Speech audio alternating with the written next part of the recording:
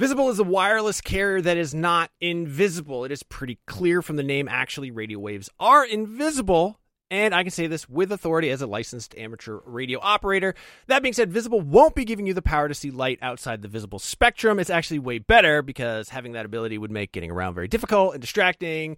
What you do get with Visible is unlimited 5G data powered by Verizon. You get one line of wireless, just $25 a month, which is great in these times of economic uncertainty. That is one line for $25, taxes and fees included. So whatever you're doing at this moment, please stop. Switch immediately. Now, monthly rate on the Visible plan for data management practices and additional terms, visit visible.com. Wir gerne sehen, was ist los? It's deinen Freunde, Seth. I'm learning German. Yeah, in case you didn't know what that was. That is me trying to impress you with the little German that I know. Right now, I am actually learning German. I took it in high school. I goofed off the entire time. I did some other language learning apps. They taught me things like where the taxi stand is and how to find a bus, but not a lot of conversational German. Thankfully, that's what Babbel is all about. Babbel teaches you language conversationally, which, let's face it, that is what you want to know anyway. I don't know. When I was in school, you learned like how to count. You learned like the colors. You learned the shapes. Those are all important things, but they don't help you when you're in like Cologne, Germany with Ein Nierenstein, which, by the way, is German for kidney stone. An experience I can unfortunately speak personally to, but I've been using Babbel to learn to speak German again, better than I have before. I actually really like it because it is conversational. It's a little bit more relaxed. One of the things that it does that I really like is it'll sometimes show you what the literal English translation is. And I don't know why, but I find that very helpful in sort of understanding the structure, the grammar of a language and sort of putting myself into that mind space. Since I'm only in Germany for Gamescom, which is like a week and a half, I'm not immersed in the German language. I'm not immersed in German culture. So what I do is the second best thing. I'm taking Babbel. Hopefully this year when I go to Germany, I'll be able to impress all the Germans with how much German I know from learning through Babbel. The app has pronunciation recognition, so you'll be able to learn how to speak better with your accent, how to actually properly pronounce the words. That way you won't get made fun of by a group of older German men because you said Apfelstrudel and not Apfelstrudel.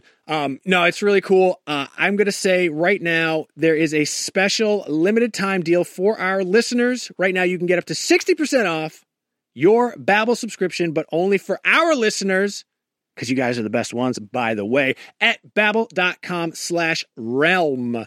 Get 60% off at babbel.com/realm. That is spelled BABBEL.com/realm. Rules and restrictions may apply.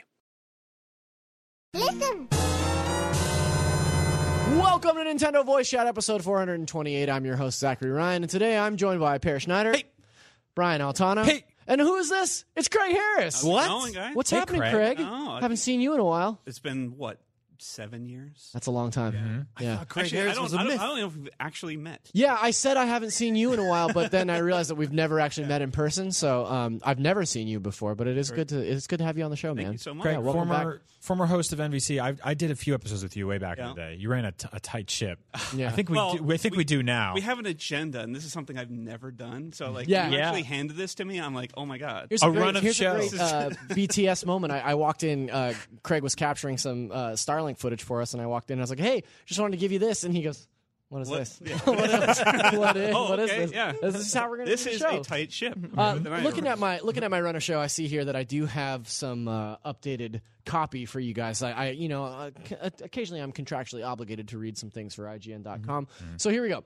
Come celebrate the year in games with IGN at our Fan Fest presented by Fruit Loops. Your favorite game makers, streamers, and game personalities will all be there, and you'll want to join us. Friday, December 7th in Los Angeles. Stay tuned for more details on how you can be part of the action. I didn't even look at the camera when I was reading that. Oh. I just read it straight ahead. It's my first time hearing about this too. Yeah. Well, we haven't announced it yet. By the time this show goes live, we will have announced it. So Got it. you guys are getting a little sneak Part of the the Game Awards are in town that day, so people are coming out for it. So we figured we'd throw a little fan meet and greet. All right. Yeah. Are you serving Fruit Loops at this event? Oh, I'm sure that'll be fun. I can't imagine a better party to go to than one where people are just eating a bunch of Fruit Loops. Yeah. That sounds like a really good time. I agree. Totally agree. We have an action-packed show today. Obviously, one of the first things that we're going to talk about, Craig has just finished up the review for Starlink, Battle for Atlas. My first review in 7 years. Oh, God. I think my last review was Donkey Kong Country Returns. Okay. Well, that's brand new. Yeah. Yeah. So I'm a little rusty, but I thought this was a really, really cool review to get into. Right on. So, yeah. Yeah, well, we're happy that you reviewed it for us, and we're going to dig right in here. So let's go ahead and talk about, I played this game at Gamescom a few months ago. Was really taken aback at how fluid and fun it is. Yeah. Let's start with your score. You gave it a 7.0. 7.0, Yes. which on the IGN scale, good. It's good. a good It is a good game. Actually, my introduction to the game, I actually wasn't even following Starlink when it was first announced, what 2 or 3 years ago? Right. And then at E3, when they showed the trailer and then they cut to Star Fox, I was like, oh my God. Right. It's like, Perry can tell you, I'm like a huge Star Fox nut. Well, I think it was you and every Nintendo fan was like, "This looks cool." Star Fox, okay, I'm in. Well, I mean, it's a very generic name, right? Starlink. Sure. It's like, but then when they actually added Star Fox to it, I think it legitimized it more than anything else, right? I mean, it actually gave it a franchise to latch onto.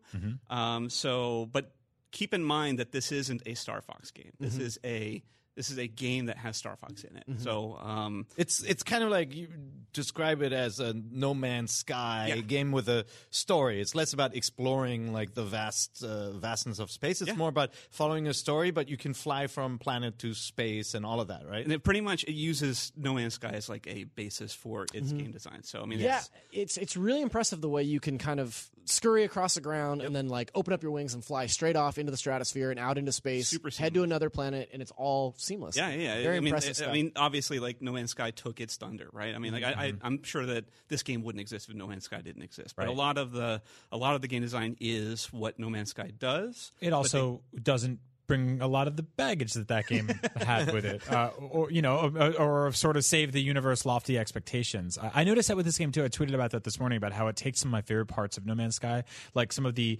first time I found like this weird creature on this bizarre planet, and then it has you scan it by rotating your ship in a circle around it and filling in these little orbs. I was like, that's really smart. And there's like minor resource gathering stuff. Like I actually enjoyed the scanning part. Usually, that's an element in games I absolutely hate. Even in like Metroid Prime, when you have to scan everything, I How hated it. dare you? yeah, that's ridiculous. There's a trapdoor underneath We will your not chair. hear Sorry, I didn't say Metroid Prime was bad. I just Under my reign of NVC, we will not hear a disparaging word against Metroid Prime. Zach's favorite genre is first-person scanner. Yeah, that's Please true. don't. Yeah.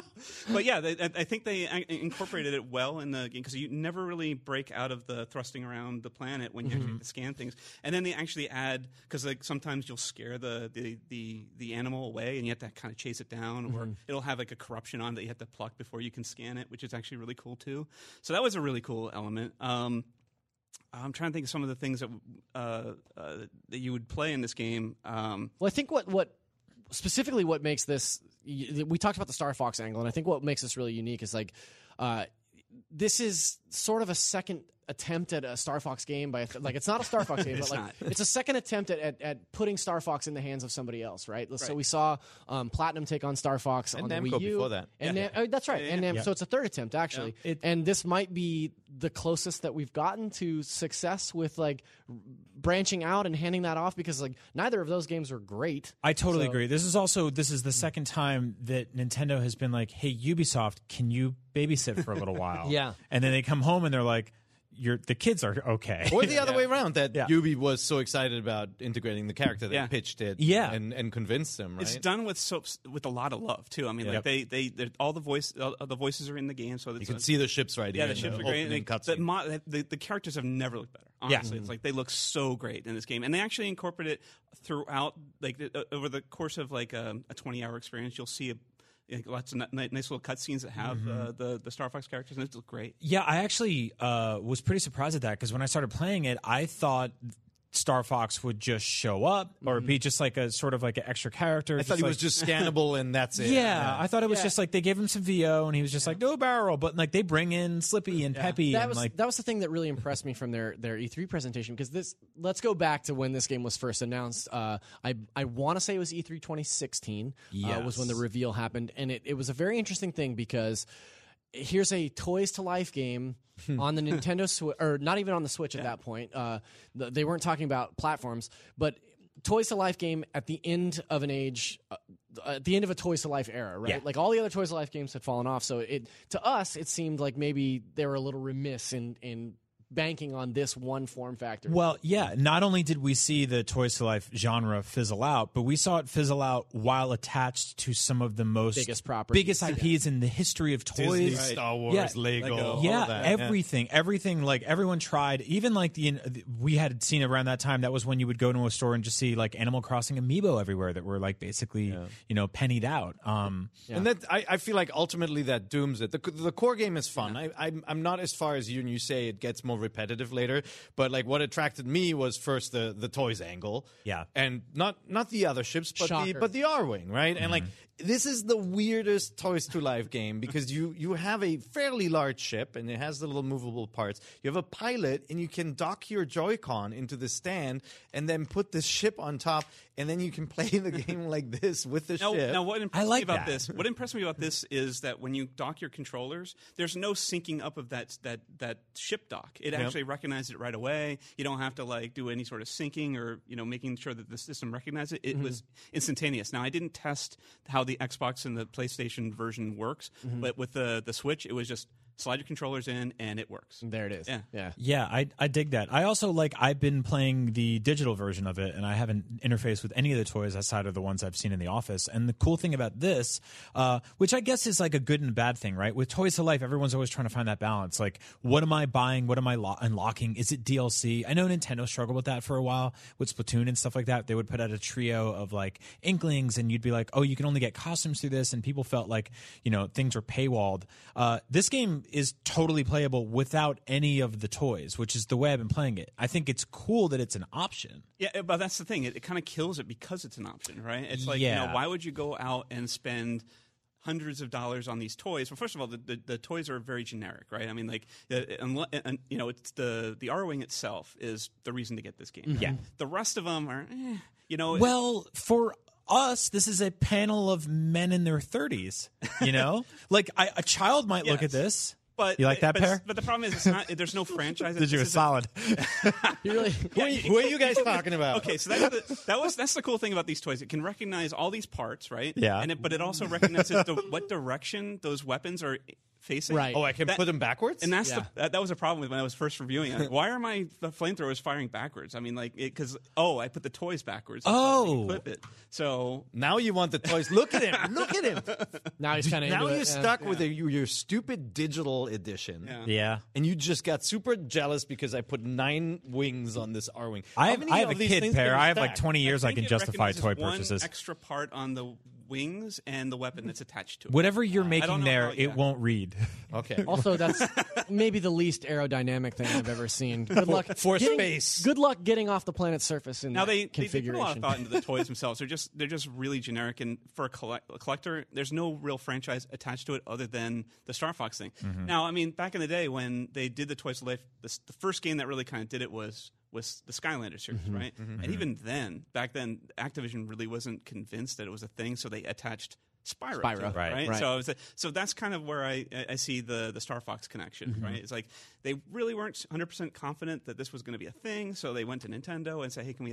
I mean, It's a really, really smart marriage. Yeah. I think it's a really obviously Nintendo and Ubisoft have something cooking, right? Like they've got 2 successful iterations of Nintendo properties into Ubisoft franchises, Right. And it's really working to their success. The thing that struck me about this year at E3 was when they're talking about when they did the Star Fox reveal, they kind of went out of their way to say like, it's not just Star Fox inserted into this game. Star Fox has a campaign. Star Fox like is integrated into the story in a way, like if you choose to play as this character. I will say that just walking past earlier today while you were capturing stuff and just seeing Star Fox and Slippy like in the midst of these like regular human people in the cutscenes was a little bit odd. It's kind of cool. Actually, Yeah, when you play it, it actually makes sense, and they fit really well because there are a lot of aliens in the game that you meet up, and some of them are like animal type characters. Yeah. So, Okay, that's cool. Yeah. I was like kind of disappointed at first when I hit R twice and I didn't do a barrel roll, and I'm like, they're not here. Yeah. But you just hit A twice and it works. There's a barrel roll. Yeah, They it's in actually there. call it out. This is not a Star Fox game. It is a game with Star Fox in it. It's a It does- Star Fox game to me, damn it. The way it feels though, like it kind of sometimes feels like Fox, the way the ship handles. Yeah. But then like when you hit the after booster, the ships are much heavier. Yeah. You know, like I mean, it all depends on how you level up your ship too. So like, Okay. you add all these perks and stuff like that. And that's the thing that pretty much, I mean, it made it very repetitive once I figured out the best perk for the game. And actually, I found like a weapon combo that really worked super well, and I just plowed through the game after once I figured that out. So that's, I think, one of the biggest problems with this game. I will say that like Unbalanced. I don't know where the Star Fox franchise goes from here, or if we'll get a sequel to this game, but I do like piloting an R-Wing that has mild RPG elements. Like it was cool leveling stuff up, going into my menu and like kitting out certain like lasers and blasters and stuff like that. That all felt really fun. And the game, the way like you're interfacing with your ship is really toyetic in the same way you're interfacing with the actual toys, which makes sense. It also looks gorgeous. It really does. The game just looks fantastic. Yeah. And I didn't realize this until I was talking to Pear about it earlier today, but I guess you were saying that this game was developed for the Switch. Primarily. It's basically the Switch is the lowest common denominator. So Right. they said they wanted to make it look good on the lowest common denominator, and Yeah. so like when they ported it or when they moved it to the other consoles, it's kind of taking an what that looks like, up-res and it version? still looks pretty good on the Xbox One and PlayStation 4. So Right. yeah, it's a great looking game on Switch, and it's a good looking game on Xbox One. And Yeah. So you're giving it the Craig Harris seal of approval. yeah, I think it's worth going out for. I think for Switch owners, they should buy that starter pack with the R-Wing. Yeah. But if they're going to buy it on the Xbox One, PS4, get it digitally. Right. Because honestly, There's actually this is actually a good Craig way into so something that Tom Marks, who couldn't be on the show today but wanted us explicitly to talk about. He's like, hey, I need you guys to talk about this on the show. There's a pretty major discrepancy between the digital versions and the physical versions, right? So Tom, he put an exhaustive report on our run of show. God love him. I think maybe I'll throw this into the description in the article page for this episode, but I'll just read his conclusions here. So everything digital, to buy everything in the game digital, it'll cost you $80. Okay. But to buy everything physical in the game, like all of these accoutrements and more, $247. Yeah. So you're looking at a pretty huge discrepancy, lots pretty of huge clutter. difference. Yeah. The base edition for the base digital edition costs $60. The equivalent physical cost is $196. So that's the weird part. And I Right. think most people will not understand what that means. Can you explain why that is? No, I only know what Tom wrote. Okay, so the reason is when you buy the starter kit, you get the R-Wing and Right. you get one additional ship, right? Like the base ship? a digital version of the See, and that's the thing that was really confusing when I was reviewing it, because Ubisoft gave us the physical version of the Switch version of the game, but the code they gave us to download it was the digital edition, which has all the chips and weapons and stuff like that. So I had to kind of play it physically. So yeah, the digital edition has multiple ships in Right. it, whereas the physical one does not. Yeah. And so why that is important is if you're in a space battle and your R-Wing gets blown up, it says attach another ship for another life. In Tom's And if in you don't Tom's have notes it here, he digitally, you're like, says, "Da-da." this matters because ships are lives and the guns affect gameplay. Yeah. So you're looking at maybe not a distinct disadvantage, but certainly a disadvantage when it comes to So the in my game reviews, itself. when I died, I didn't do the whole extra ship thing. I just kind of went back to the last save point and just continued on. Oh, Yeah. okay. And his So it his just bumps last you note back. here is the deluxe edition saves you approximately $10 over buying individually with the base edition. Yeah. Now, I think that this is a direct marketing ploy from Ubisoft and Nintendo to Per Schneider, a man with all of the amiibo and all of the Joy-Con and just a dangerous addiction to collecting things. Yep. And I don't doubt that any expansions or additional ships that we might see, I couldn't even get him to start the show because he just wanted to play with these toys. I don't think So- there will be expansions. The ships I are don't really have cool. a lot of faith I love that this the one. toys will actually sell. The R-Wing is awesome. I really like it. I would We love... very rarely get swag from Star Fox. Yeah. And Yeah. So, like, I think it's like one of the first R-Wings that you can get. I know that I think it was first 4 figures made an R-Wing giant one that I have, but that's like the first articulated R-Wing figure, so I think that's really cool. And it's like you can't see this, but Fox is in here, right? You attach Fox to the The stand. little mini figures are really cool. And there's a little light in it too, which is not going to show up on Mm-hmm. camera, but like the Joy-Con powers the afterburner. Now you made That's an cool. interesting note Whatever before the that show is, started Booster. about the lights on this ship. Can you tell us where that light is located? Yeah, what'd you say about that what'd you light, say Per? about it, It's Per? the, Was that the, thing you ship, the light up butthole? Yeah, Okay. that's what you There it said. is. No, That's what it's Craig, called. NASA calls it. thank you so right? much for reviewing Starlink for It us. was my pleasure. Yeah, it's good to have you back in the Thank fold. Also, a lot of news this week. Let's talk about it.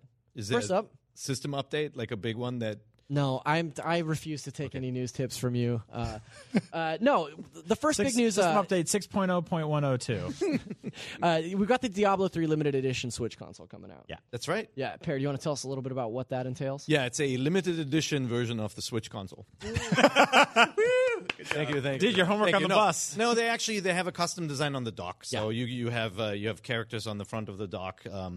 If you're watching the video version, you can see it here, Right. And on the back of the system here. Oh, So- that's interesting. We actually when you buy them, they burn in like that. Like Cool, they appear. cool, yeah. Yeah. We haven't really seen a lot of limited edition Switch systems where they interface with the back of the screen itself. Usually it's just Joy-Con, right? Yep. Right. Interesting. I like that it's on the dock. It's on the back of the Switch. I think that's cool. Also, I think that this is a special edition just for goths. So Yeah, it is a lot of goths okay. out there. Yeah. Just getting there. Available at Hot Topic. Thank you for not making custom Joy-Con, because then you would have needed I them. would have had to buy an What if like- there's like a slightly different gray?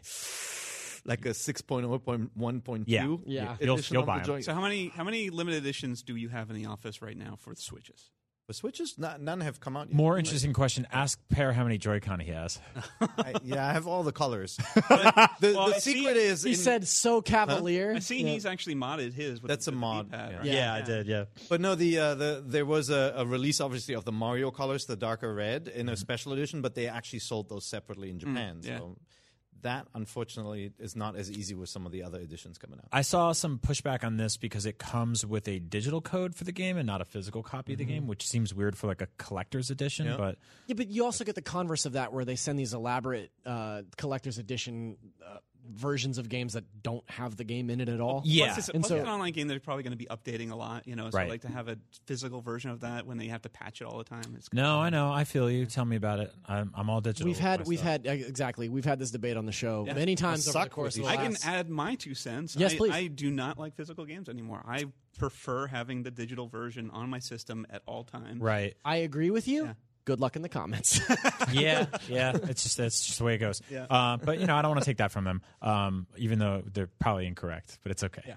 I do think it's interesting that this physical edition is coming to Switch, where Diablo really hasn't had a presence on the Switch. No, it's also sort of nefarious that they have that little icon in the corner that says like exclusive Ganondorf, because it makes it seem like the only way you can get it is through this bundle, and that's not the case. You'll be able to buy it day and day when you armor set. actually get the game. Yep. But yeah, it's cool. I mean, they're obviously trying to get people excited about this thing for the first time, and Diablo's awesome, so I don't blame them. I hope to see much more support from Blizzard. I'd love to get Hearthstone on Nintendo Switch, and if this is the gateway to get there, sure, that sounds great to me. Let's do it. Okay, here's a big one for this table. I'm sure all Gen 4 Pokemon are now in Pokemon Go. Can't Thoughts? So that's why Andrew's not in the office. That's right. right. now. Yeah. What level are you at, Blair? I don't even remember. I haven't played it in months. Who's your Are you favorite still Gen playing? 4? I'm at 34. I haven't played it in like 3 weeks, but I'll be going out this weekend. I think there's a community event this weekend too. I think you're right. Yeah. Yeah. Andrew Goldfarb is, of course, our resident Pokemon Go expert. And when I checked in with him on the day that the Gen 4 characters dropped in Pokemon Go, he had already collected 8. So off to a good start. I do. He had tears in his eyes. He was so happy. They were like little Also, sparkly tears. It should be known that after each generation comes to Pokemon Go, Andrew makes a very declarative statement to those of us that are worried about his health. And he says, this is the last gen that I'm going to catch. And then after this, I'll probably stop. And he never does. Zach and I are very close friends with Andrew, and we go, with him for coffee walks and stuff like that. I haven't had a conversation with him out in the wild, face to face, in literally years. It's not it's yeah. just all the time, this. yeah. It's just face in the phone. He actually, we talked about this in Up at Noon a while back, but he fell in the San Francisco Bay. He fell off a pier. He fell off a pier playing Pokemon Go. But So tweeted him and let him know that was a great idea. The fact of the matter Garfett. is, it brings the boy joy. It does. You can't fault take him that for from him. that. And it's one of those things where, we get a lot of comments about Destiny. We get a lot of comments about Pokemon Go. They're like, people still play this game, but those are two are two of the highest traffic games on our website week over week. So yes, Go absolutely, out people there still on a play community it. day, and you'll Yeah. be amazed at how many people are still playing. Yeah, Honestly. I see people on the bus every single day collecting Pokemon. Yep. So, okay, Fortnite adds tournaments. Hey, guess what? Are you still Fortnite playing? Are on you the still Switch. playing? I totally hung it up, and I haven't really gone back to Fortnite. Who's this? Here's Dr. Fortnite on that's TV if Dr. you're watching. Captain Tournament. No, I hung up Fortnite in probably early September, and looking at the game Same. now, it's wild how different it is. There's so much new stuff. They're adding. There's continued support for their platform. I think it's really amazing what they're doing with it.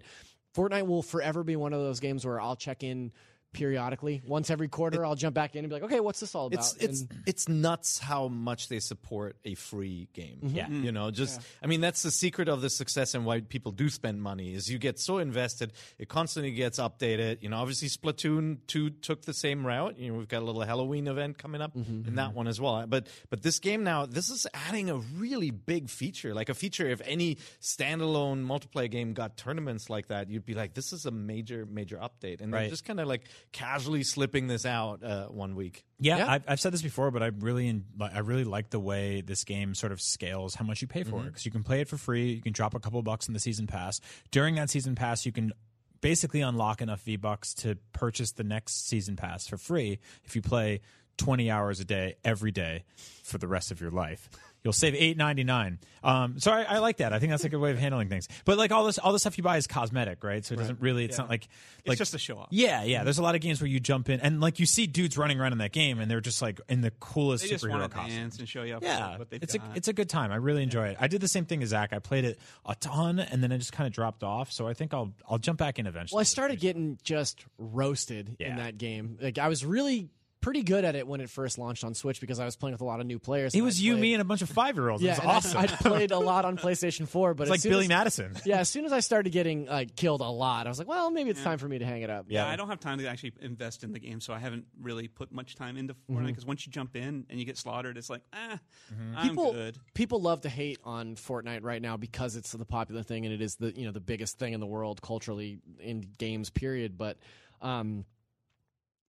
at its core, it is a very solid shooter and a very fun battle royale experience. Yeah, totally. And I think that it gets knocked a little bit for being so popular, but you can't hold that against something like it. Yep. Are you looking at emails over here? No, I was bringing up The Matrix because you didn't include this in the run Oh, show. I'm sorry. Yeah. You're right. The Matrix? The movie? Matrix. I can see The Matrix.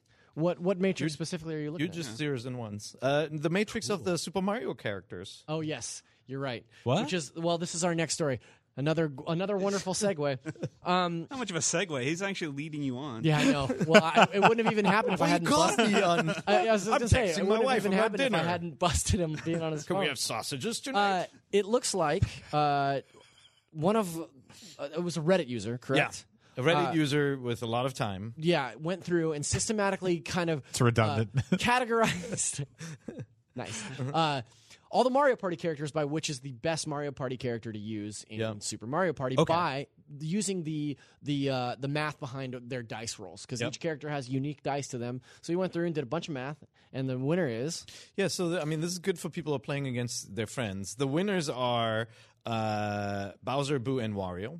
I've never played as any of them. Because on average, they can get you further in the game. You'll be rolling higher dice totals, but there's also greater risk with those characters because they can lose coins. They have a couple of minus coins on their dice, but on average, if the gods of luck are looking your way, you'll be able to get farther with these guys. That's Bowser, Boo, and Wario. Don't tell your friends. That brings up a great question. Who are the German gods of luck? The German gods of luck are Hofbräu, Ackabshaw, Paulaner, Okay. any Kölsch. Any go? Yeah. These are all beer-sounding names. yeah. Yeah. They are, in You're fact, absolutely- they all are all beers. breweries. Thank you. Yeah. Well, thank you very much for that update. Oh, yeah, you're welcome. Appreciate it. I'm sorry I didn't put the table in there. No, that's all right. Show came in a little hot this week. I'm not Everyone's going to pick those dudes now. And now, let's talk about the stuff that we're playing. All right. We talked about Mega Man 11 a couple of weeks ago, and I'm still playing that game like it's going out of style. Why? Because it is so incredibly difficult. Yes. And I kind of want to talk to you a little bit. So I've dropped it down from casual mode to super babby because it's impossible to play. Like, not mechanically. I think it's very solid mechanically. It is just incredibly hard. So it sounds like it's pretty accurate to a Mega Man game. That's what I was going to say. As a guy, it hurts my ego as a guy that's played Mega Man's 1 through 10 multiple times to have to drop this level. But I'm also excited to get through it on the easiest difficulty and then try it again on the next one and then try it again on the next one. You know, I do think that there's something to be said about scaling difficulty. Yeah. But I think it was Bubble Man stage. Where Bounce Man? Bounce Man, yeah, where it was just like Everyone's complaining about that. I can't do this anymore. I'm just dying so much. I put a screen cap of that stage in the Nintendo Voice Chat Facebook group, and above it I just wrote F this stage. Yeah. Like, that is the thing is Mega Man is a sort of tight, precise action platforming game, and then you get to Bounce Man stage and it is just chaos. And not in a fun way. Did you get through it? Yeah, eventually I did the same thing Zach did. I dropped it down to ultra baby diaper mode or whatever. Can you actually do that on the fly? Like, Yeah. All right, cool. You know, you can just walk over to my desk and borrow an amiibo. That's true. Yeah, I could do that too. What's the power? All sorts of stuff like health back. And, Yeah, Yeah. it'll give you energy tanks. It'll give you extra lives. Yeah. Yeah. It's a total modern cheat. And code. I know It's the commenters are already roasting us because that's what happens. Like, it's like, here's the thing. I love Mega Man. I don't think this is a great game. So while you're mad at me for the other thing, let's keep going. I think this is like just perfectly mediocre Mega Man game. I think that despite the fact that it is so frustratingly difficult in parts, I really love it. And I don't know if it's just like blind brand allegiance or what, but like I just love Mega Man, and I love that it's a Mega Man game that's like updated. I own both of the collections on Switch, and like, you know, like half of the Mega Man knockoff games that have come to Switch. I went back and played 9 and 10 after this, and I was like, okay, no, these are way better games. Like, they have better levels, they are tighter, they have better art direction. Like, I love the old pixel art. I think this game is like, it's halfway there with the cell shaded stuff, and then like it kind of loses the plot with a lot of the backgrounds look sort of like iPhone games. I don't think it's that great. Okay. What I are just the- don't, what- I don't like the what double are- gear system. No, what are the knockoff games like Beta Oh, Man? like, Meta Man? Mighty Number 9? Yeah. Mighty Oh, I Number see 9 those or knockoffs. Gunvolt. Okay. Yeah, Yeah, I mean Gunvolt. Gunvolt. There's also for all intents and 20XX, which is purposes. effectively a roguelike Mega Man game that you should play. It's better than this one. Wow. Yeah, 20XX is really great, but also if you out there haven't tried any of the Gunvolt games, like give those a shot, because that was sort of doing next generation Mega Man before Mega Man 11 was even a sparkle in whoever's eye. Mighty Gunvolt Burst is the one that's Weird thing like, to say. no, it's good. No, it's okay. It is this sort of spin-off of Mighty Number 9, but it's like the good one. Yeah. So between you kind of being down on it and you still loving it, where it's a 7 game, yeah? Yeah. Yeah, all Yeah. right. I think Sam's review was spot on. Yep. I think it was high. man. Yeah. Go to the Yeah, Sam must have been high if you got that review. Craig, have you had an opportunity to play Mega Man 11? I haven't. I've only been reading got one in his again. gripes and everyone else's gripes. And I've never really been into the Mega Man series, honestly. Well, let me tell you, this one will not sway you. I played them. I played through a bunch of them, but they never really kind of sat well with me in the past. So I just think it's like it's not retro enough and it's not new enough. Like it is stuck in this weird world between the past and the future. Like, it is not trying anything enough. It's not revolutionizing the franchise, and it doesn't feel classic enough to me. It's just kind of stuck there. Yeah, we talked a little bit about that on the Mega Man episode, about how it does some I'll things take a new. listen. And well, you were there. It does some things new, and but it doesn't do enough new. Yeah.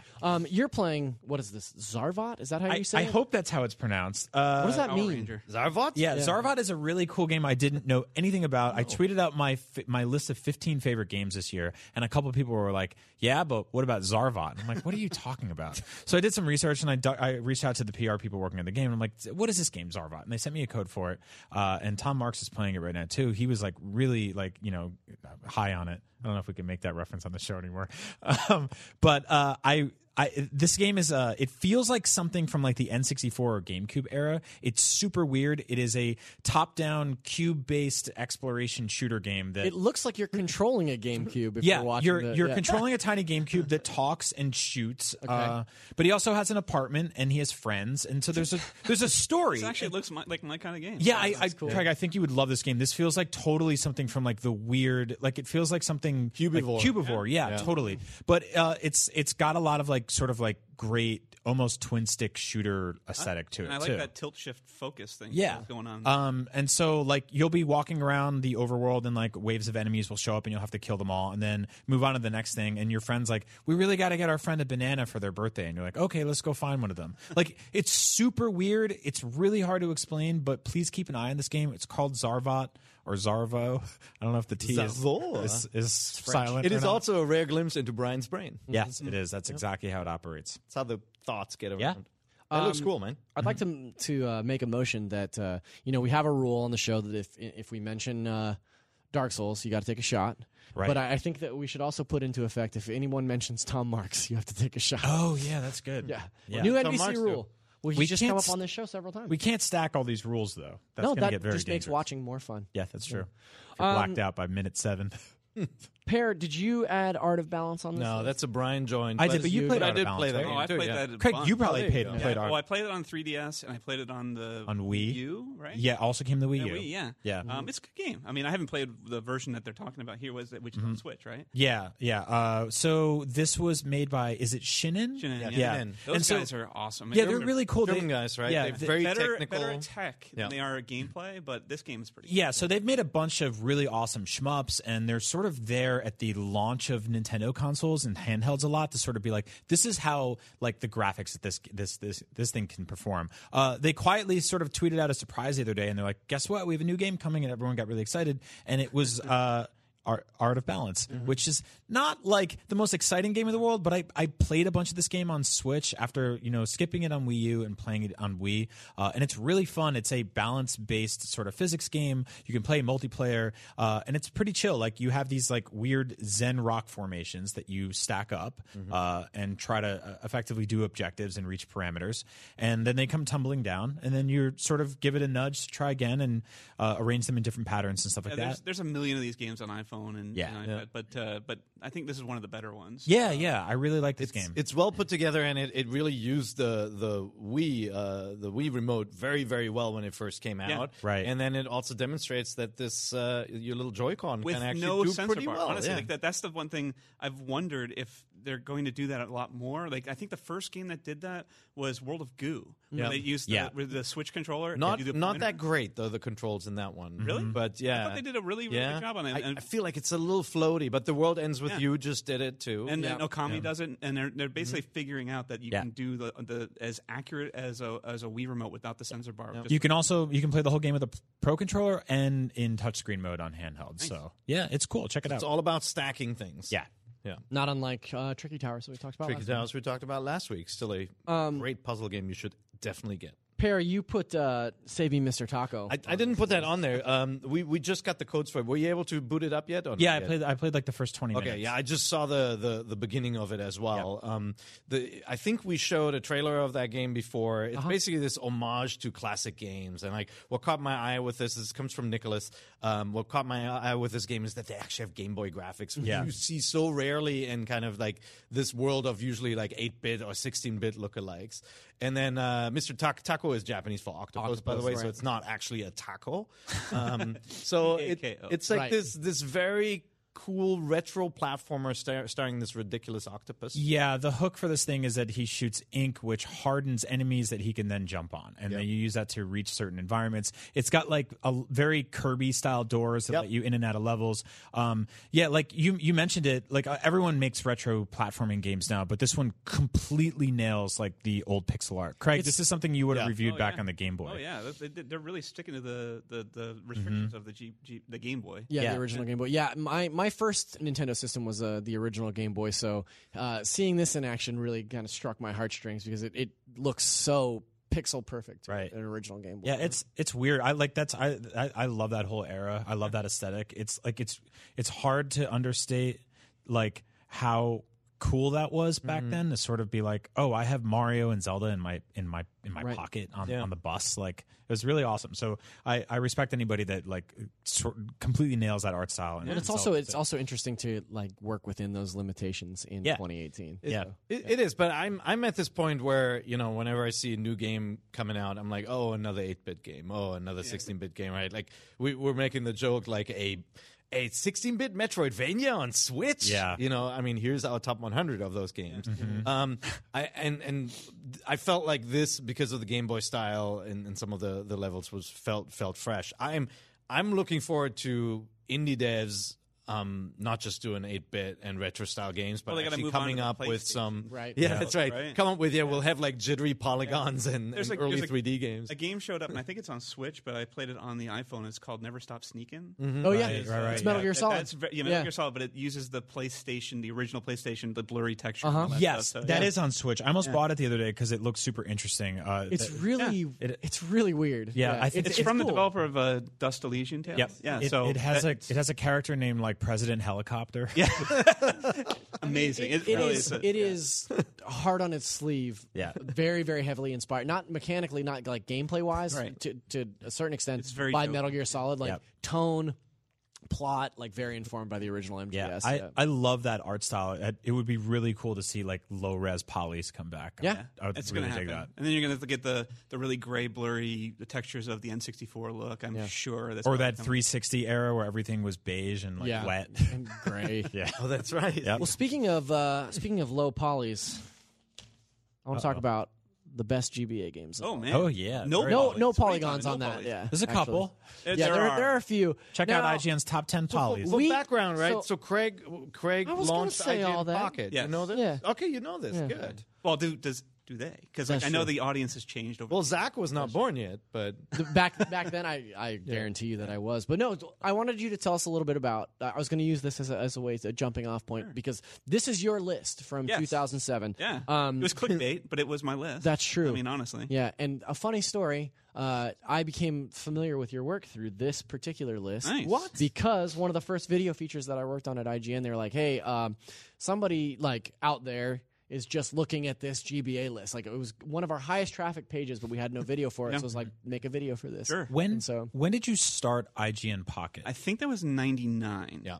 So it was. I was on the PlayStation team, but we saw that there was still Game Boy games coming out, and actually, I think the Neo Geo Pocket was coming. Was Pokemon out. was the big- Pokemon was huge, and then, Handheld gaming was gigantic. yeah, but no one was covering it. Right. And so, like, me and Per, pretty much like on part time, were reviewing all the games that were coming in, and then Per's like, "Hey, you know, why don't you do it full time?" And Did you review Link's Awakening for IGN? That one I didn't. I did not do Link's Awakening. I did not do any of the Legend of Zelda games. I think Chris Carl. He's did mad that it didn't get a 10. Just so you know. I can go in and change the score now. I have Minish those Cap. powers. I mean, it's on the list, right? Right. But Minish Cap, I Spoilers. really like that's in there. Actually, I don't think it's on. It's the not top on the 10, so right? Yeah. so I've boiled it down to the top 10 here. Yeah. Because I figured we want to talk about each of these games and kind of decide whether they were too high or too low or right in the right spot. Yeah, but go there were for a it. few that I wanted to point out here before Okay. we get too deep into it. So, Golden Sun at number 24. Yes. Accurate. Yeah. What? Yeah, I think it was a good visually RPG. That's a awesome really good game. Yeah, Yeah. but it just was super repetitive. I mean, Yeah. I love Golden And plus, for me, I'm never into. And it's been a while since I played this, so maybe I'm incorrect. But I'm not into the random battles of like RPGs when you're wandering around. There's nothing to see, and then all of a sudden, you're in a battle. Yeah. And I think that game did it, and that's probably what hurt it. I just don't like that mechanic. It was like it's a relic of when you couldn't display so many sprites and you wanted to kind of like surprise people. Pokemon did a good job of it because you were wandering around in grass. But it's like, but when you're just wandering around an area and all of a sudden, you're in a battle, it's like it's really frustrating. Golden Sun was like a really gorgeous RPG for the time. It hasn't aged well because it's got sort of that weird like 16-bit pre-rendered look to it, where everything's kind of fuzzy when it turns around. But I remember really enjoying it at the time, although I haven't finished it again. It's one of those games that where I felt like it didn't learn enough from the 16-bit era. If you go back and you play like Breath of Fire or any of these games, from those ages, like Final Fantasy games like 4, 5, 6 are still fantastic to this date, but there are a lot of the lesser-known ones that have the same faults that Golden Sun has. Right. Namely the kind of like the trite, like you're about to leave your house and it's like one more thing, right? Like all those tropes are still in this game. Yeah. I still enjoyed it. Like it looked Camelot's really pretty at the time when we first played it. So I don't want to spend too much time on these that are outside of the top 10 I could list. talk forever. I know. Trust me. But I did want to just point out also Ninja 5.0 at 23, which I'm in full support of. So I looked at the list. Per gave me kind of a heads up that we were going to talk about this, and I think I maybe underscored that game. Ninja 5.0 is bad. I've never played that game. It's amazing. So good. It's probably like one of the most slept on secret hidden gems on GBA. I have a cart that I will loan you if you want to play. Is It's it my really cool. cart that you probably dug up in the basket that's over there? I don't think so. Craig scratched in it. No, that's actually one of the more rare and more expensive GBA games. Although buying The GBA card games alone is like hundreds of dollars. Yeah, buying GBA games in the aftermarket is a nightmare on eBay because of the bootlegs. On my GB Micro. Ninja 5.0 is amazing. I got one of those too. And I think that if anything, I was going to change anything, that one should be higher. Minish Cap at number 20, which I feel like It's too low for me. well, it's one of the few Zelda games I finished to completion at the time, and I thought it was good, but it was just really easy. Yeah, It was. it is very easy. Yeah. But I feel love like I it's love one all of the the lesser ones. I loved all the stuff of like shrinking down, Yeah. to solve Great. It puzzles. plays with like, scale I loved really all well. that. Like the scale stuff is really cool. I really love the thing that I kind of wish. It's a little too simple to be implemented in any of the larger Zelda games, but the collection games where you would find puzzle pieces essentially, and then you'd have to find the other person in that world that had, I forget what they're called, but like interlocking puzzle pieces that would like open a door or reveal a chest or like so cool. I love that. Yeah, but I mean, we should say that this list also had re-releases on it. So Link to the Past, which is a vastly superior game to Minish Cap. You can't talk Minish about. Cap. I don't Zelda. feel like you can talk about the best GBA games without talking about Nintendo's run releases. So And they were I do want to say real quick that it was really awesome that from Oracle of Ages to Oracle of Seasons to Minish Cap, Capcom completely knocked out of the park 3 times in a row with handheld Zelda games. yeah, absolutely. And then they were never given the license again. I don't know what happened there. Give it back to them. We got Metroid Fusion at number 18. Yep. I think that's probably right on the money. Yeah, that feels good. I like Metroid Fusion quite a bit. Yeah. As long as Zero Mission is ahead of it. We're Way ahead. gonna be talking about Zero Mission, and then Mario and Luigi Superstar Saga at 12, which I would have liked to see in the top 10. I would put it in the top 10 now because I think it's But then when you probably see- the best Mario and Luigi game, and it's so funny. But when you actually see the games that I have in the top 10, what would you bump? And the ones that are there's a missing. couple. Oh, okay. Yeah, all right. let's all right. get into it. So I would like to say, though, not a single Fire Emblem game in the 10. Yeah. So, Yeah. Craig. what Fire the- Emblem. All right. Fire Emblem. I want to say Advance was Wars I prefer more than Yeah. Fire Emblem. I agree. Good Same. call. Yeah. Okay. Okay. It's a good call. So here we go. A little wrong. Number 10, Pokemon Ruby and Sapphire. Right. Which, yeah. I think that was that the first one that had the dongle that you plugged into the system to transfer your Pokemon I don't remember if that was the wirelessly? first one. He wasn't born, remember? Oh yeah, that's right. I I'm think 33 years old. again. Yes, I was so born. plus there's been so many Pokemon games, and it's like I actually retired from Pokemon because I just got like I mean they'll get you back. it They'll get will you back on the Well, I've Switch. got the Let's Go in pre-order, so I'm going to be Nice. playing Yeah. that. So You're gonna go with Pikachu or Eevee? I haven't decided yet because I'm going to go digitally. I already bought the Pokeball, Yeah. but I'm going to get the digital version. I don't know. I haven't figured it out yet. Okay, here we go. This is the one that hurts for me. Number 9, Metroid Zero Mission. Now, why does that hurt? because it's it is, to me, probably this would number be one number for 1. Zach, Yeah, this yeah. would be Okay. number 1 for me. I think it is the best Metroid game. I think- agree. Yeah, Brian and I agree on this. We anger some people with that because obviously Super Metroid is the Metroid Prime is the first Metroid Prime is a very close second for me, but Metroid Zero Mission is to me what Metroid should be. Yes. And this is some of the most beautiful to date. some of the most beautiful pixel art. I mean, probably this side of Super feel like- Metroid. Yeah. But I feel like over Super Metroid, this is the one to reboot with the Switch with new art, like upgraded art. This is also one of the best remakes Nintendo's ever made. This is a remake of the original NES version, and it fixes everything in that game. I will argue that, it does have better pixel art than Super Metroid. Now, come on, number 9 isn't bad. I mean, it's Out of like the out of 9,000 1,000 games, That's number true. 9. Come on. But I mean, I working in just fractions. You put it higher, yeah. I would have put it at the top of my list. It's been a while since you've been nitpicked to death by commenters, and that's what we're doing for you today. It's amazing. I love Didn't hearing. Pear didn't invite you on for the Craig Harris roast? Number 8, Final Fantasy VI Advance, which Final Fantasy VI, we've done a retrospective episode on this show. If you haven't checked that out, go watch that episode. Yeah. But Amazing. incredible. One of the greatest games of all time. Probably my favorite RPG of all time. Yeah. I think you're right on the money here. Okay, 7, Super Mario Advance 3, Yoshi's Island. Okay. I would have dropped this much lower. Like, I do think it deserves a spot on the top 25, but I think this is arguably the worst way to play Yoshi's Island. Well, I understand, Yeah. and I appreciate it. In my It defense, just does two full middle fingers. in right? my defense, at the time, and I still think it's strong, but I think that Yoshi's Island is one of the best 2D platforming games ever. Yeah, I agree. And the only thing that was wrong with the game on GBA was the touch fuzzy get dizzy level was The Mode 7 stuff. completely broken on the GBA. Yeah. But everything else was great. The ratio also felt a little bit weird, I feel like, on GBA. I mean, the screen size. I mean, they kept the pixel size exactly the same, so there was going to be some cutting of the. This is unpopular, but as a huge fan of all the 2D Mario games leading up to Super Mario World, one of the best video games ever made, I never thought Yoshi's Island was a great direction for the franchise. I love Yoshi's Island. It's so got a much. lot I of think great it's- stuff going for it, but I think it's like, no, it's not. Pear, come back. You have to work with me. That's how it works. I'm not nearly in love with this game as other Nintendo fans are, and I've never admitted that on the show before, and it feels good to I get love it that out. game. I think it's so cool. I can see how the art style doesn't pop as much as a I Super like Mario the game. art. Okay, well Yeah. then you're weird. I think, I think like the screaming baby and shooting eggs is like not what I'm looking for in a Mario But that's game. now that you're father, don't you appreciate the plights? I get enough. You're basically Yoshi. The screaming baby, it has aged very poorly because I feel like the older that I get, the less and less I want to hear that awful noise. But Try I hearing don't- it at 4 a.m. Yeah, I don't necessarily. Excuse me. I don't necessarily think that the egg shooting stuff is bad. I really love Yoshi's Island. No, it's fine. It's just not what I want when I sit down to play a Super Mario platform. But you are correct. Yeah. Play it on the Super Nintendo. Yeah. Yeah.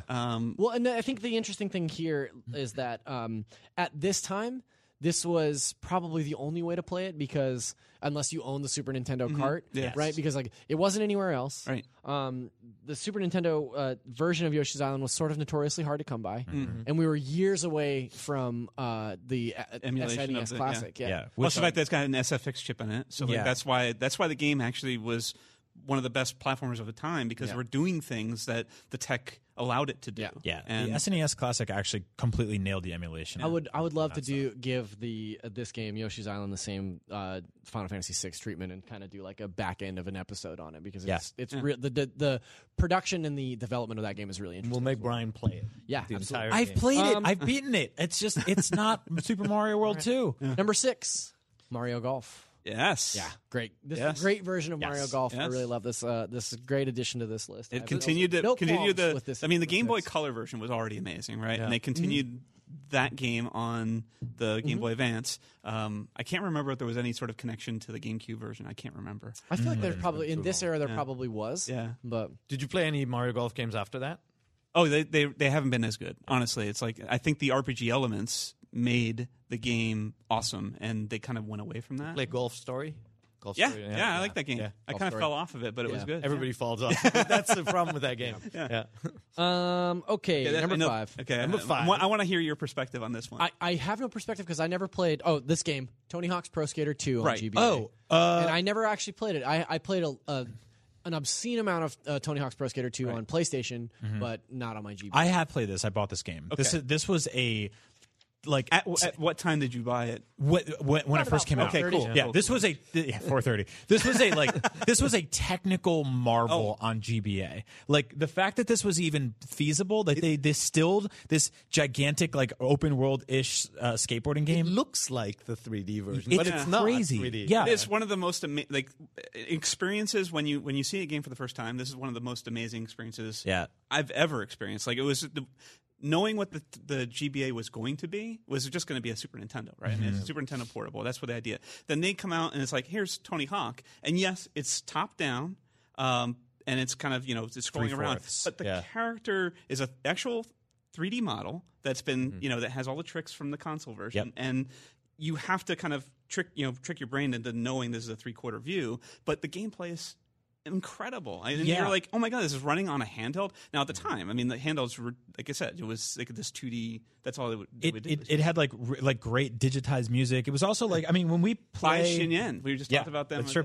When we play modern ports of games on Switch, which is Nintendo's newest handheld, you're basically playing like a blurrier version of Doom or something like that. With Tony Hawk, they built a brand new game from the ground up for the GBA, playing to all its strengths. It only used 4 buttons because that's what the system had. Well, two and 2 shoulders. Yeah. So like, it's very, very cool game. I don't know if it's like top 5. Oh, I will fight tooth and nail to keep it at 5. Number 4, two big thumbs up for me. This is Advance Wars. Yes. This is one of my favorite games of all time. Period. And it had single cart multiplayer. Where'd you Oh put god, 2? that was so cool. Did you put 2 lower on the list or not in the 25 at all? I didn't like 2 as much as Because it was too dark, right? You didn't they like really the dark. changed the style and everything. It was weird. Yeah. Craig, I want to say nowhere near the top 10 is Mario Kart, and I think you made a good call with that because I don't think Mario Kart Super Circuit is that great. It's in the top 25. It is in the top 25. Yeah, Not in the top 10. and it's great, and it had single cart multiplayer. It did, Everyone but you had to played play a as Shy Yoshi. Guys. Oh, was it Yoshi? I think. Shy Guy. Was it really? Yeah. Oh. I may be wrong. We'll figure it out. Number 3, a game that we all know and love, and we've talked about it a little bit earlier, and that's Legend of Zelda: A Link to the Past With 4 swords, and that's which is kind of super what, important. Yeah, that's the. If it wasn't a re-release, that would be my number 1 on the GBA. It's such a perfect game, and then adding 4 swords to that whole thing, and like this was the time where we're getting together and playing linked up games. This was just perfect. So good. Outside of Minish Cap, there wasn't really an original Zelda on GBA, but there definitely wasn't an original Mario game. It got ports of what was it? Right? It got 1, 2, 3, 4, and Super Yoshi's Mario World, Island. and Yoshi's Island, all of those games got ported.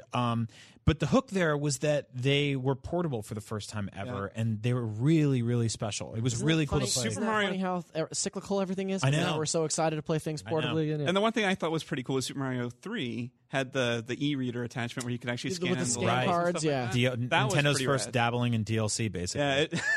Microtransactions. Number 2, and I just want to shake your hand for putting this on the list. Yeah. It's so high. This is Castlevania: Aria of Sorrow. Yeah. I will say, personally, I think I like Dawn of Sorrow better. Okay. But Circle of the Moon That's was the DS also on version. GBA, right? That's Circle of the Moon. No, Circle of the Moon was the first one, and it's impossible to play on the non-lit GBA. That's right. that's So the way it goes is Circle of the Moon was too dark, Harmony of Dissonance was too light, too light.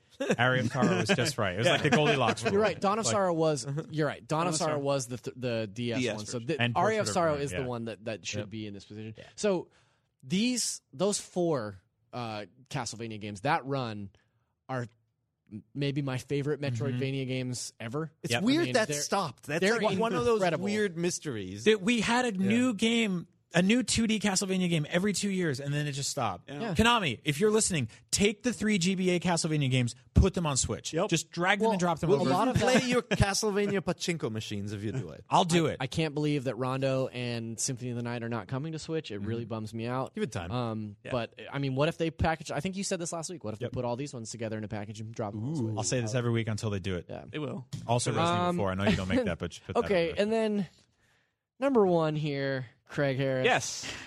Yes. WarioWare Twisted. Yes. WarioWare, the best game on the GBA. Absolutely. Can you experience that game anywhere else? Can you and basically it was the tech that did it. You know, the rotation and the tactile, and that was the basis. It was for built the into the cartridge, Wii remote. right? Yeah, I mean, it had this big sort of clunky block at the end of it. Yeah, but it was. I mean, like they incorporated so many games and mini games and toys and all these things. Like it's just an incredible experience. Yeah, it is really good. I don't know if it's the number one game on the system. I think it's fantastic. Yeah. I actually don't know if it's my favorite WarioWare game on GBA. I love the original WarioWare micro games with a dollar sign. You like? whatever. Oh man. I have a funny story about WarioWare Twisted though. I bought the Game Boy player, which plugged into the bottom of your GameCube. And where this is going. And I played this game with the Game Boy player on the GameCube, and I also had one of those like portable TV screens that you can. Did you ever see those? Yes. There's a screen. The toilet seat. So so basically you had to rotate this giant GameCube, which had a spinning disc inside it to boot up the Game Boy player. Well, that doesn't. Once very, it boots it very, up, very you don't have to worry terrifying. about that skipping because he just boots it up once. But similarly, Boktai on the GBA. So that didn't make my list. I mean, it's a cool game. That to review that was such a pain in the butt. So basically, what I did on the first game, I actually took the Game Boy player, and put the Game Boy or the GameCube out the window onto the roof of my apartment. Amazing. So that I can actually play the game. Yeah. It's like because Kojima worked on that game. Yeah. The weird thing about WarioWare Twisted is we all take this for granted now. Every single device we has accelerometers and rumble and all that kind of stuff. iPhone games were like all these tilt to control. WarioWare Twisted is effectively the first game to really do that. Right. It had it had the cheese grater in it. Yeah, so you could, and then you can feel the vibration and all that stuff. It felt like the a telephone. cheese You can rotate the telephone. And you I'm going to be honest. I feel like maybe you've convinced me that this is the number one choice. It might not feel the same way. It's not as special anymore if you play it today. And it's the same with Tony Hawk. And from what I understand, the game it's really tough to play now because a lot of the chips in the Twisted kind of gotten the moisture has actually kind of set them off, and so you can't actually play it anymore. Oh, that's keep it on rice. Yeah. Keep it in a box There you of go. rice. So if you have a working Wario Twisted, consider yourself lucky. Yeah. Well, go Craig, rate that cheese. A very good list for one of the greatest systems of all time. And it's never going to change. Is that correct? Well, I'm going to add Fire Emblem, both of them, into the list. There is a video tied to it, so probably not. All right. One more real quick thing. in The cement. people clicking on this list the most right now in 2018 are pirates. Yes, that's They're going to be 100% true. very upset when they download WarioWare I would love Twisted to and know- realize they can't shake their laptops. Yeah, I would love to know what the click through is on this article. It's really high. It's one of the most. It was for a long time Yeah. one of our top rated articles. amazing. Yeah, Probably year over people year. looking for guidance on what Yeah. ROMs People looking for Yeah. ROMs. unfortunately. Now, Yeah. Craig, I know you've been away from NVC for a while, very, very long but time. we like to play a little game at the end of the show every week, a game that we call the question block. It's not a game. It's not a game. Okay, our first question comes from Carl Denovio on Facebook. He says, "Hey, what's the deal with Kamek? Is he like Bowser's mom?" Good question. That's a really good question. I thought Kamek was a dude too. Is that I a assume lady? It's a witch It's wizard. I thought type it was a thing. Witcher. Yeah. It's Geralt. He likes making Bowser big, so True. I don't know. Yeah. I think he's like Bowser's Stephen Miller, Yeah. Okay, that's good. where he just does like weird, nefarious things, and like he just comes in and leaves, and you're like, what did he do? I feel like he's like the skull to Bowser's Bulk, where he's just like, Yeah. laughing at Yeah. stuff. And, Yeah. All right. Okay, Andrew Knowles asks, "Can you guys talk about the future of the Donkey Kong franchise?" No, we can't. Okay. No, I mean, what's up?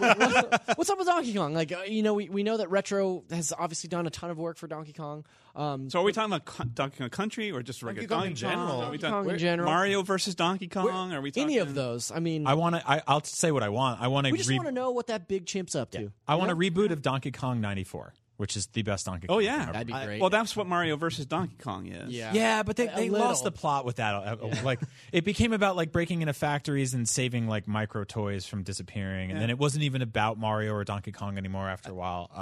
But yeah, See, that's what I want. I always wanted a Donkey Kong construction kit where you build like incredibly tall levels with the physics and the controls of a Donkey Kong game. But then Mario Maker happened. Yeah. And, like, Right. Donkey Kong Maker would be really limited by comparison. You know what was cool? The minigame in Nintendo Land. That motion controlled Donkey Kong. yeah, that was cool. That was like that was an really neat. interesting take. Yeah. I don't know where this franchise goes. It feels like they should do like a Mario Odyssey for Donkey Kong, right? Like get back, like do Donkey Kong 64, but do it right, not I don't know if Barrett's in there, but He's not not. broken. Yeah. Not boring. Somewhere out there, Millions of bananas. somewhere out there, man, though, that's a Barrett is collectathon. cheering. So. That was a collectathon. Too many bananas. Oh, but like, but look at Odyssey and how good that is. They could do this for the Donkey Kong franchise. Yeah. And it could be really cool. Like there could be some serious like swinging mechanics and stuff, a la Spider-Man. If you guys, if at E3 we find out Retro is working on another Donkey Kong side-scrolling platformer, what will your reactions be? Oh, a resounding meh. Yeah, Yeah. yeah, Unless it's good. yeah. I don't know. We'll Josh see. Head asks, different sort of question. Being in games journalism, do you ever get exhausted looking at screens all day? And if so, what are some habits you've developed to regulate your digital intake? God. I mean, screen fatigue is definitely a thing that I feel like happens to a lot of us. One thing that I've been trying to do more often in the instances that I can is not take my laptop or phone into a meeting and write down my notes for a meeting. Ooh, analog. And, yeah, well, and just get away from a screen for 30 minutes Right. or something when that opportunity provides itself. I also try not to look at my phone for at least a half an hour before I go to bed. Yeah, that's good. I sleep at my desk. That's probably that's what I do. Cooking is if you have an idea what you're doing, cooking is a great way to get away from screens for a little while.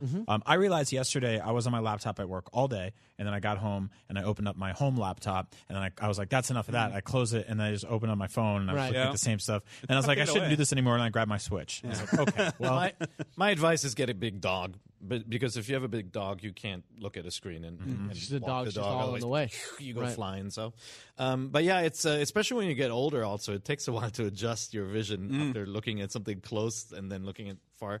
I get this like when playing a game like Assassin's Creed, where the text or Witcher, where the text is really small, and like you're answering a text message, and then you look at the screen, It's you're all like, blurry. "Ah, focus, focus. Dom Black asks, my question is, are Ubisoft going to make a full Star Fox game now, considering how awesome Starlink is? Oh, we kind of covered this earlier in the show. I don't think so. I hope so. I don't You think don't they think would. so? No, I think Ubisoft. They people sometimes give them a lot of flack over like the bugs in some of their older games.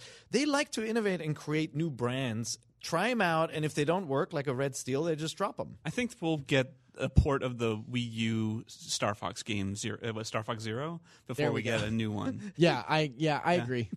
Yeah. But I don't think Ubisoft. I mean, Ubisoft did a great job incorporating the characters, but I don't think it's a good Star Fox game. I would respectfully not want to see Star Fox Zero return. I like where this Starlink stuff's going. I would like to see them just take that in the next step. I don't know. We'll see how well this sells.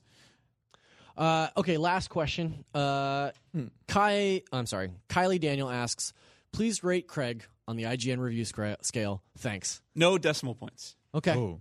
Oh, that's in right. true Craig Harris fashion, no decimal hate points. decimal points. If you're ever confused, like if you go back into the IGN review history, the IGN Pocket Channel had a 0 to 10 scale with no half points. Oh, yeah. No decimals, Yeah. right? No, there And are so some, like- that's why there's so many 10s. Is that because why you I'm give not- Starlink I'm a not- 7.0? Yeah, I'm not going to snitch, but there are some editors in history that just straight up ignored that and Right. only went with full numbers. yeah.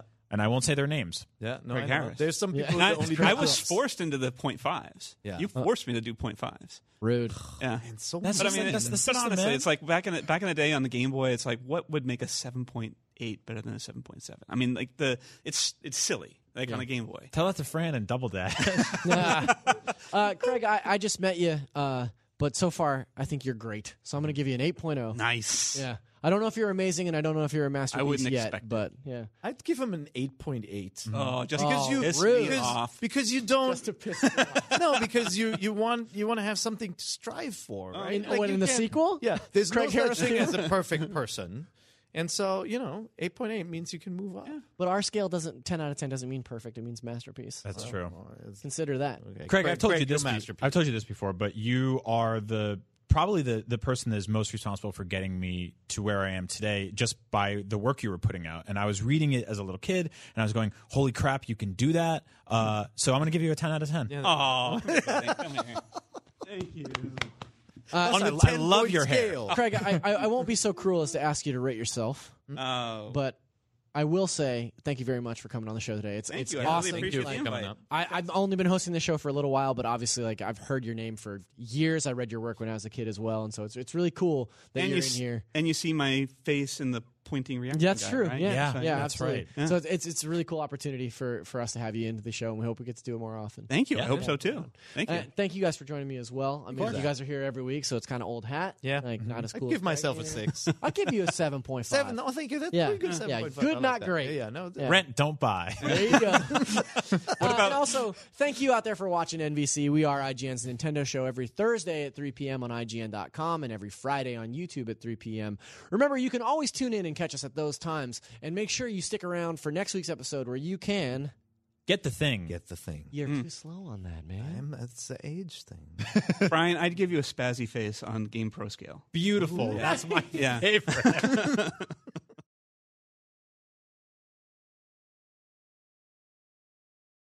Hey there, it's Rachel Ballinger, and I am extremely excited to invite you to Rachel Uncensored. It's my podcast where I sit down and get real with my friends and celebrity guests, where we talk about all sorts of topics. And sometimes we might be under the influence when we do so. We cover things from personal stories to hot button issues. And it's the only place on the internet you can find an uncensored version of me. It's a side of me that you might not have seen before because it's not the most family or brand friendly. But don't worry, I'm still sort of slightly a decent human being. If you're intrigued, then make sure you check it out. New episodes drop every Wednesday. You can find it on Apple Podcasts, Spotify, or wherever you listen to podcasts. Trust me, you won't want to miss out on the fun and candid conversations we have here on Rachel Uncensored.